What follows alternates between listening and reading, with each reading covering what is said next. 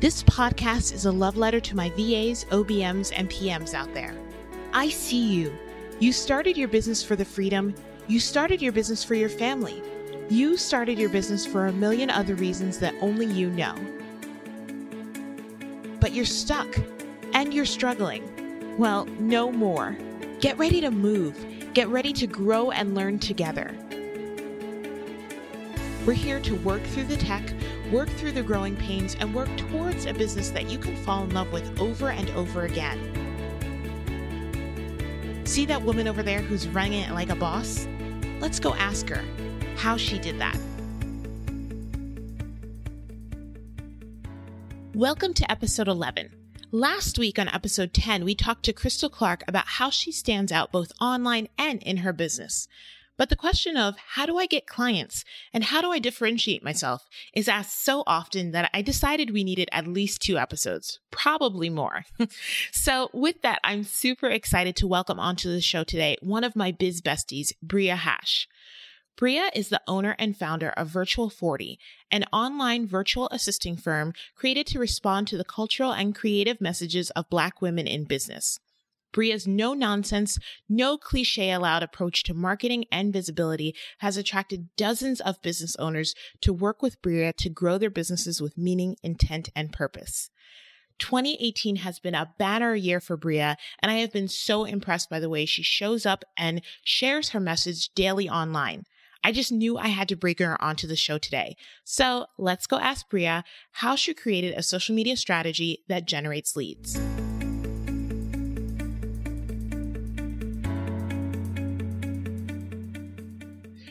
Hey, Bria, it is so good to have you on the podcast. Thank you so much for joining me. Hi, Tasha. It's a pleasure. I just love you and I love your energy. So I'm so excited that our audience gets to experience you. It's awesome to be here. Yeah, thank you. Can you tell us a little bit about yourself and your business? Sure. So I am the proud owner of Virtual 40. I've been in business for 2 years. At the time of this recording, in 1 week, it will be my release date. So otherwise known as my cubicle divorce. I love that. When I went full-time in my business. So I spend a lot of time running my agency. We work on a lot of information products, digital products. And when I am not running my agency, I'm running my mouth.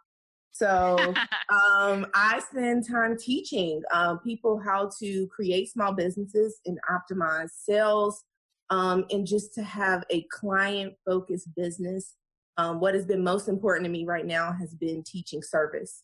So really serving and getting back and stepping away from the impersonal exchanges we're having in business and getting down to the nitty gritty. So that about sums it up. That's super exciting. I love that because I think so many people start businesses because they're good at like one thing or because they want to serve in one way. And then we get into our businesses and realize that there are places where we're lacking, where we haven't had the education, and we need the support in getting better at those so that what we're great at can shine through. Yes. And speaking of that, so before I actually did did the cubicle divorce and left my job, I worked in insurance. So I like to say that I had like the best training ever possible because I worked at a Fortune 500 insurance company. And for 6 months, it was literally a boot camp on sales. So now that I'm in my business, I don't qualm. Like I have no qualms with actually selling, asking for the sale, responding, making sure that the sale is already laid out. And I realized that I had a knack for something that other people may not have had the training. Mm-hmm. So that is a lot of what motivated me to begin sharing my information because sales don't have to be impersonal. You don't have to be nervous or you don't have to feel salesy. But selling is essential to actually having a healthy business. So really, really grateful for the background and grateful that I can teach it, disseminate it, and communicate what it takes to be a healthy business owner. Right. I love that. So this year, I know that you've been super intentional about visibility and about having a really streamlined social media strategy. Can you tell us a little bit about the thought process behind that and what was it like planning out that strategy and then implementing that strategy also? That's a loaded question. No. I got you. So first things first, I just had to get logical with this thing. So it's pretty impossible to expect revenue and to expect profits when everything is like, everything that we're taught to do is kind of like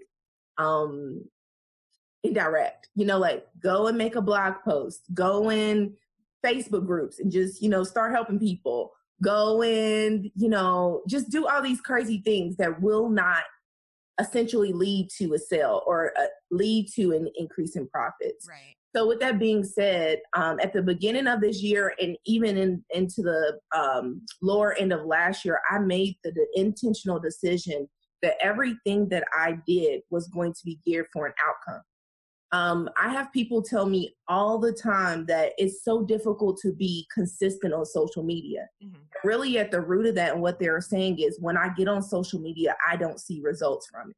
Because the truth is, if when you were showing up, you had a positive result, you'd be much more consistent with it. Absolutely. So I decided to get to it. Like, okay, what are the things that I can do? How can I generate leads in a way that are going to lead to opportunities to generate revenue in my business? And when I started implementing those things, world of difference. So we know each other personally. You've been able to see the changes, and it's just been a direct path to profits instead of, running around Robin Hood's barn if we want to go there. So right.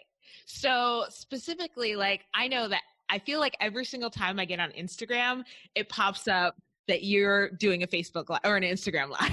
Yes, absolutely. Every single time. I'm there. How is she getting anything else done? So can you speak to that? Like, how do you balance, the actual getting done stuff of doing client work with being visible and being able to have these conversations with potential clients? First of all, I have an amazing team. So let's just go ahead and shout them out. Team is a huge part to it. Yeah. I love you. Like, I have an amazing team. And that's really one of the first things I did. I started hiring before I was necessarily, let's just put some air quotes around it, ready to hire. And then I was very, very grateful because some life stuff happened before or right after I began building my team. And I was just glad that they were there to actually bolster me. But so the first thing is that I have an agency. So I have a team, people that are there to waiting to be delegated to and to do the client work for the most part. I'm still on as head content strategist, but I do have an amazing content assistant. So that's the first thing. The second thing is I began to look at visibility as my job. So just like a client meeting is on my calendar, so is live streaming. I think that when you think of it as an optional thing, it becomes an optional thing. Like it's very, very easy to knock it off and say, well, no, I'll take this nap. I deserve this nap here. I love naps. I do love naps. Like, nobody's going to die if I don't live stream today. Right. I need a nap. But no, like when I started to put it as a part of like my job description, visibility became a part of my job description. And I saw exponential growth. So even in this year, I went from about under 1,000 followers in June to 6,000 plus now in November. So, and literally I was the person who spent like 200 followers for like the first 2 years of business, So just being able to see that kind of growth when I started to measure the return on my actions, I was like, okay, this is the direction I need to go. Right. And I'm going to continue being consistent with these things. Right. I think one of the things that people make the mistake of is like trying to be all the things to all the people in all the places. I always tell my clients, even if they're coming to us for like some social media support and everything, like don't try to be on Facebook and Instagram and LinkedIn and YouTube all at the same time. Because number one, you will burn yourself out, and you will spread yourself so thin that you are not doing an excellent job anywhere and truly being visible anywhere. So find that one or two places that you shine, that you enjoy, producing content in, or, being with your clients and everything, or potential clients. Like, where is your tribe hanging out? Go hang out there.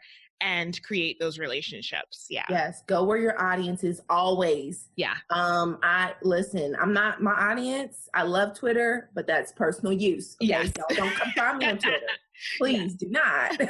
Stay on Instagram and Facebook. But no, I'm going to show up where my audience is. That is always going to be important. And that goes back to service. Mm-hmm. So who am I serving? If I'm showing up on platforms that do not have my audience, I would never be able to live out those feelings of fulfillment, and all the things that I say that I love to do in my business, right?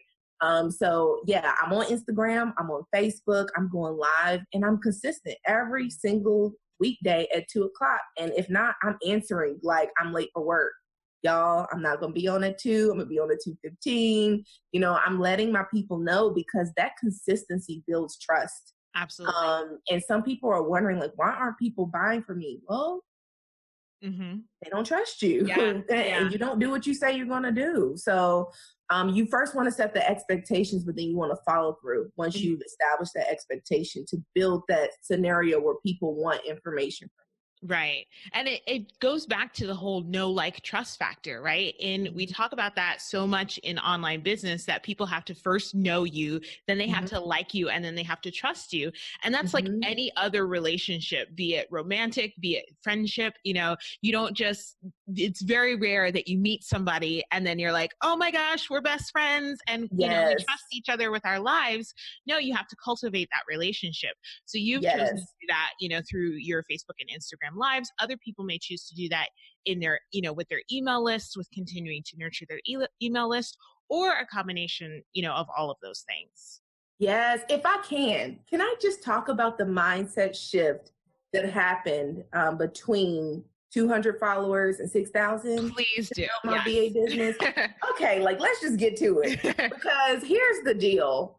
When I had 200 followers, it was because I told myself that that was the only thing that I could have.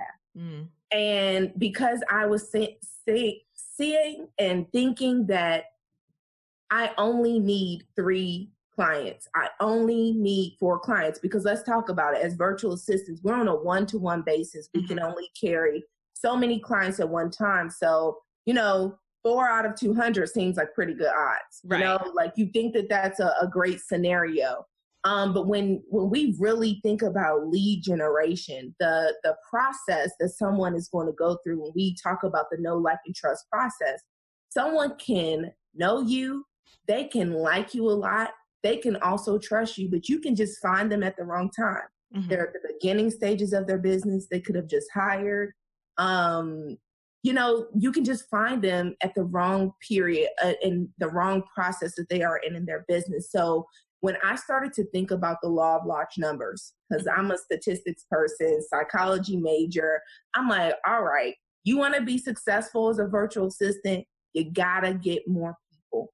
And that's where the real strategy began to be developed for social media lead generation, social media client acquisition.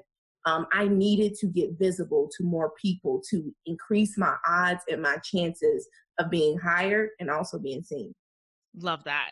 So I know that a lot of VAs are just like, they don't know what to talk about, you know, whether they're going to do it in a blog or social media or whatever the case may be. They're like, I don't know what to talk about. So how do you have enough ideas that you're able to go live? I think it's easier for you because I think with your personality, it just clicks. And like the minute I watch your live streams, I'm just like, you are in your zone of genius, and it's clear that you're just living in your purpose. But for people who aren't, you know, maybe they're not video people, maybe that's not the way they want to do it. How do they figure out what their audience is looking for to hear from them? So very specifically for virtual assistants, I would say to increase, like, heighten your empathy, like multiply it by 1,000. Because when you speak to someone, even a client that doesn't actually go into purchasing your services, they're telling you what they need to hear from you, right? But if you're just so focused on closing the sale, or you're just so focused on sending the invoice, you'll miss all the nuggets. Everything that I began teaching on social media was from real life conversation. So conversations and having a in-person business benefits the client or the future customer or potential customer. But what it really does, it creates just a breeding ground of market research. So what I would say to do is to, number one, focus on conversations, focus on community, and then pull out about 4 themes. So I chose 4 themes when I started to begin to create my content bank of topics that I would talk about. And I've had it with my audience in mind. The first thing I would talk about was financial accountability and responsibility. Because if I want people to invest in their business, they have to have a handle on their finances. Mm-hmm. Second thing I talk about is marketing and visibility. Because if I want them to, value the services that I offer, they have to understand the benefits of actually being visible in marketing and being in the marketplace. Third thing that I talk about is team management. So if I'm talking to someone about team management, I'm already priming them to treat me well as their virtual assistant. But I'm also teaching them, again, the value of support. So with these topics that I am breaking out, I said 4 things. Can't think about the other one. I can't think of it right now. It's probably okay. Content. Yeah. But when it comes to that, what I am getting to is teaching your audience what they need to know to make a purchasing decision from you. And that could be just as simple as showing them what you're actually doing. Mm-hmm. I talk to a lot of virtual assistants and I'm like, well, why would I go and tell someone how I create social media posts? Why would I go and tell someone how I organize the back end of a website? Why would I go and tell someone the systems I use for email management? Because they can just go do it themselves. That is a flawed It totally is, yes. Thinking. I know how to do all these things, but I'm still going to hire you because I want to teach. Yeah. Yep. I want to do the things, guys, I'm very expressive. So I'm over here doing all the okay. The hand motions are out of control, but I love it. Listen, I want to teach. So I'm going to give you the money. I am going to pay you the money, and you getting on live stream or you creating an informational post or you showing up with content is doing nothing but reinforcing to me that you are the person for me to hire. And you know what I know. So, and I'm going to wrap this up, but just one more thing. A lot of virtual assistants get intimidated when the business owner knows what they need to be doing, because we kind of position ourselves. We're like, I know something you don't know. I know social media. You don't know social media. So let me come into your business and do this thing for you. But there's the business owner like me that knows social media. I know how to rock it. And when you can come to me and you can speak my language, I'm like, yes. This person can do this for me. Mm-hmm. It instills trust yet again. So please, guys, start to think about your audience, start to think about what you can share with them so that it proves that you are the authority and that they can have you to come into their business, be implanted in it, and help it to grow or sustain. That's so fantastic. Yay. So can you tell us about the PDF that you are sharing with our audience today? Yes. So I am sharing, guys. Okay. Tasha sings too. So don't be So I'm sharing 4 effective marketing strategies to get your next client. And within this, I talk on the platforms of email and Instagram. So I'm showing you how to use a DM strategy. I'm showing you how to use stories as a strategy. And then with email, I'm showing you, guys, you need this PDF because it is going to literally walk you through how to take someone from Instagram and social media, put them on your email list, and then invite them to one-on-one client meetings. So if you are having problems generating leads, if you're not having at least 2 to 3 client conversations per week, this workbook is going to help you to begin to generate those leads. I'll walk you through screenshot by screenshot how to do it from Instagram to email to Zoom or phone conversation. That's amazing. And where can our audience find you online and on social media? So that's at Virtual40 on Instagram and Facebook. It is virtual, the number 4, OURTY. So not typically how you spell 40. But yeah, Virtual40, you can find me there. And you can also find me at 40.com. Thank you so much, Bria. You are amazing. And I have loved our conversation. Thank you. Love you, Tasha. Thank you. That's it for this week's episode. Make sure you head on over to thelaunchguild.com/podcast to read the show notes and grab your free download so that you can start implementing what you've learned right away. If you enjoyed this episode, share it with a friend, leave a comment, and subscribe. Remember to keep smashing your goals and pushing forward. You've got this.